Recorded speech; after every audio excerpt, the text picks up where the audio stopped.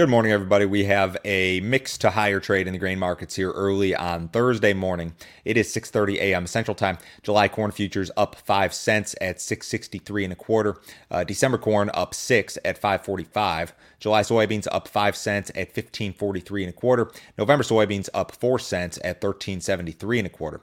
July Chicago wheat up 2.5 cents at 681 and 3/4. July Kansas City wheat down 3 cents at 630 and 3/4. The spring wheat market up 2 to 3. If you guys are listening on the podcast, as always, really appreciate it. Leave me a review, leave me a rating if you have not already.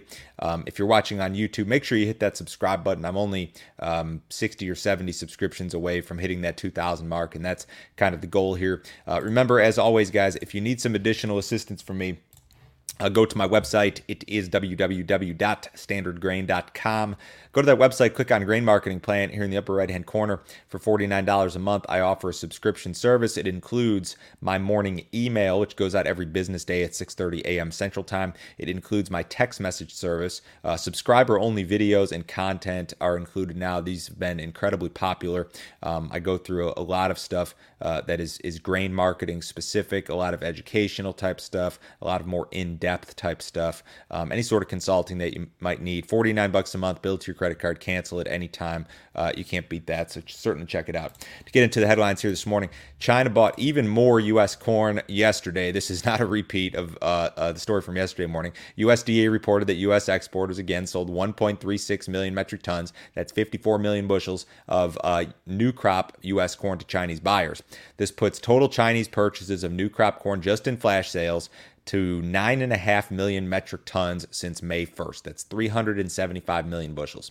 U.S. exporters have a record book of new crop sales right now by a wide margin seasonally, given these enormous and very early purchases.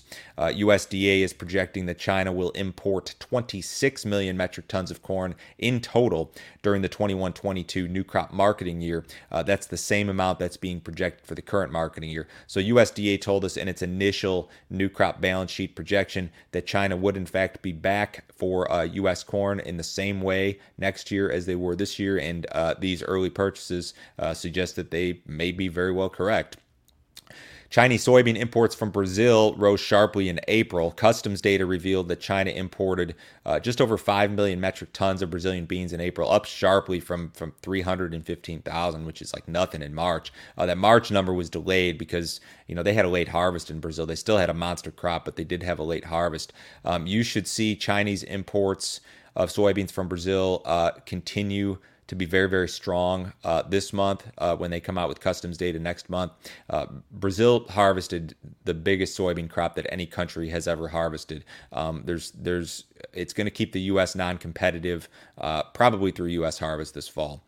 Port workers in Argentina are on strike, halting grain exports. Port workers are saying that a lack of COVID vaccinations among their members is the reason for the strike. They said that the strike will run until late on Friday.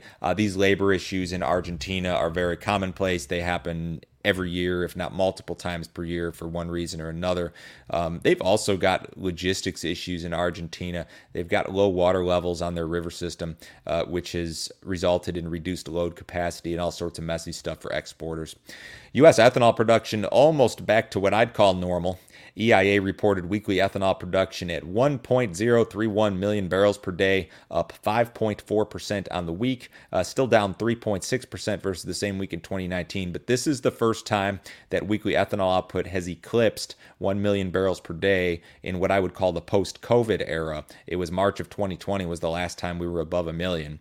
Margins for U.S. ethanol producers generally positive despite high corn prices. Ethanol prices have surged as well. Gasoline usage was up 4.8% on the week, down only 2.2% versus the same week in 2019. So we're driving at almost a normal pace here, very, very close.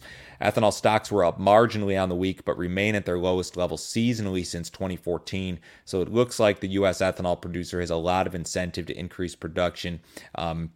Maybe we come back down the next week or two, but that was a really good looking number. The Kansas Wheat Tour continues to report strong crop potential. The Wheat Quality Council pegged the HRW wheat yield in the southwestern portion of the state at 56.7 bushels per acre, up sharply from 47.6 in 2019. There was no crop tour last year. Yields reported on Monday for the northern portion of the state were also well above last year's tour, or the 2019 rather, tour findings. So they are reporting some phenomenal crop potential in Kansas. And again, I said this yesterday, I'll say it again today. The tour is 2 weeks later this year than it had been in previous years. And I'm not saying that their analysis is bad or anything. I'm just saying that if the crop's further along, could that affect the estimates? It's certainly a possibility, I guess. The Fed may consider tapering its asset purchases. In their minutes released yesterday, Fed officials said it might be appropriate at some point to consider tapering asset purchases. So it's not that they're considering it, it's that they may consider it at some point in the future. The language in these Fed statements is always very interesting. People follow it very closely. Equity markets did fall following their release. The Fed currently buys $120 billion worth of U.S. Treasury bonds per month. And the Fed's now sitting on a balance sheet that's near $8 trillion. It's more than double the pre-COVID size.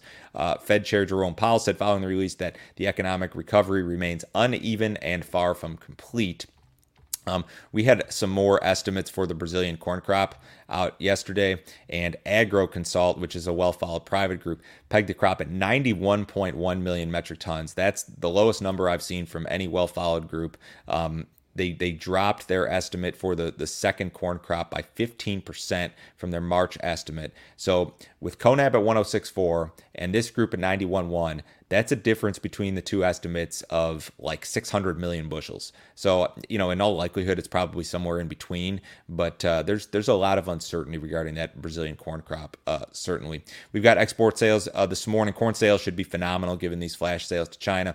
Wheat sales are going to be 75 up to 500, old and new crop combined. Soybean sales, rather, expected to be somewhere from 0 up to maybe 500 or 600. The cattle market yesterday, it's kind of a mixed bag. Cash cattle, nothing exciting, 119 to 120, and some light trade again. The box beef market up marginally. The outside markets, the S&P is down 7, the Dow is down 115, gold's down $9, US dollar's down a little bit, crude oil is down 74 cents in the July WTI now down 68 cents at 62.67. The bond's up a little bit. Everybody have a great day. I'll talk to you same time tomorrow.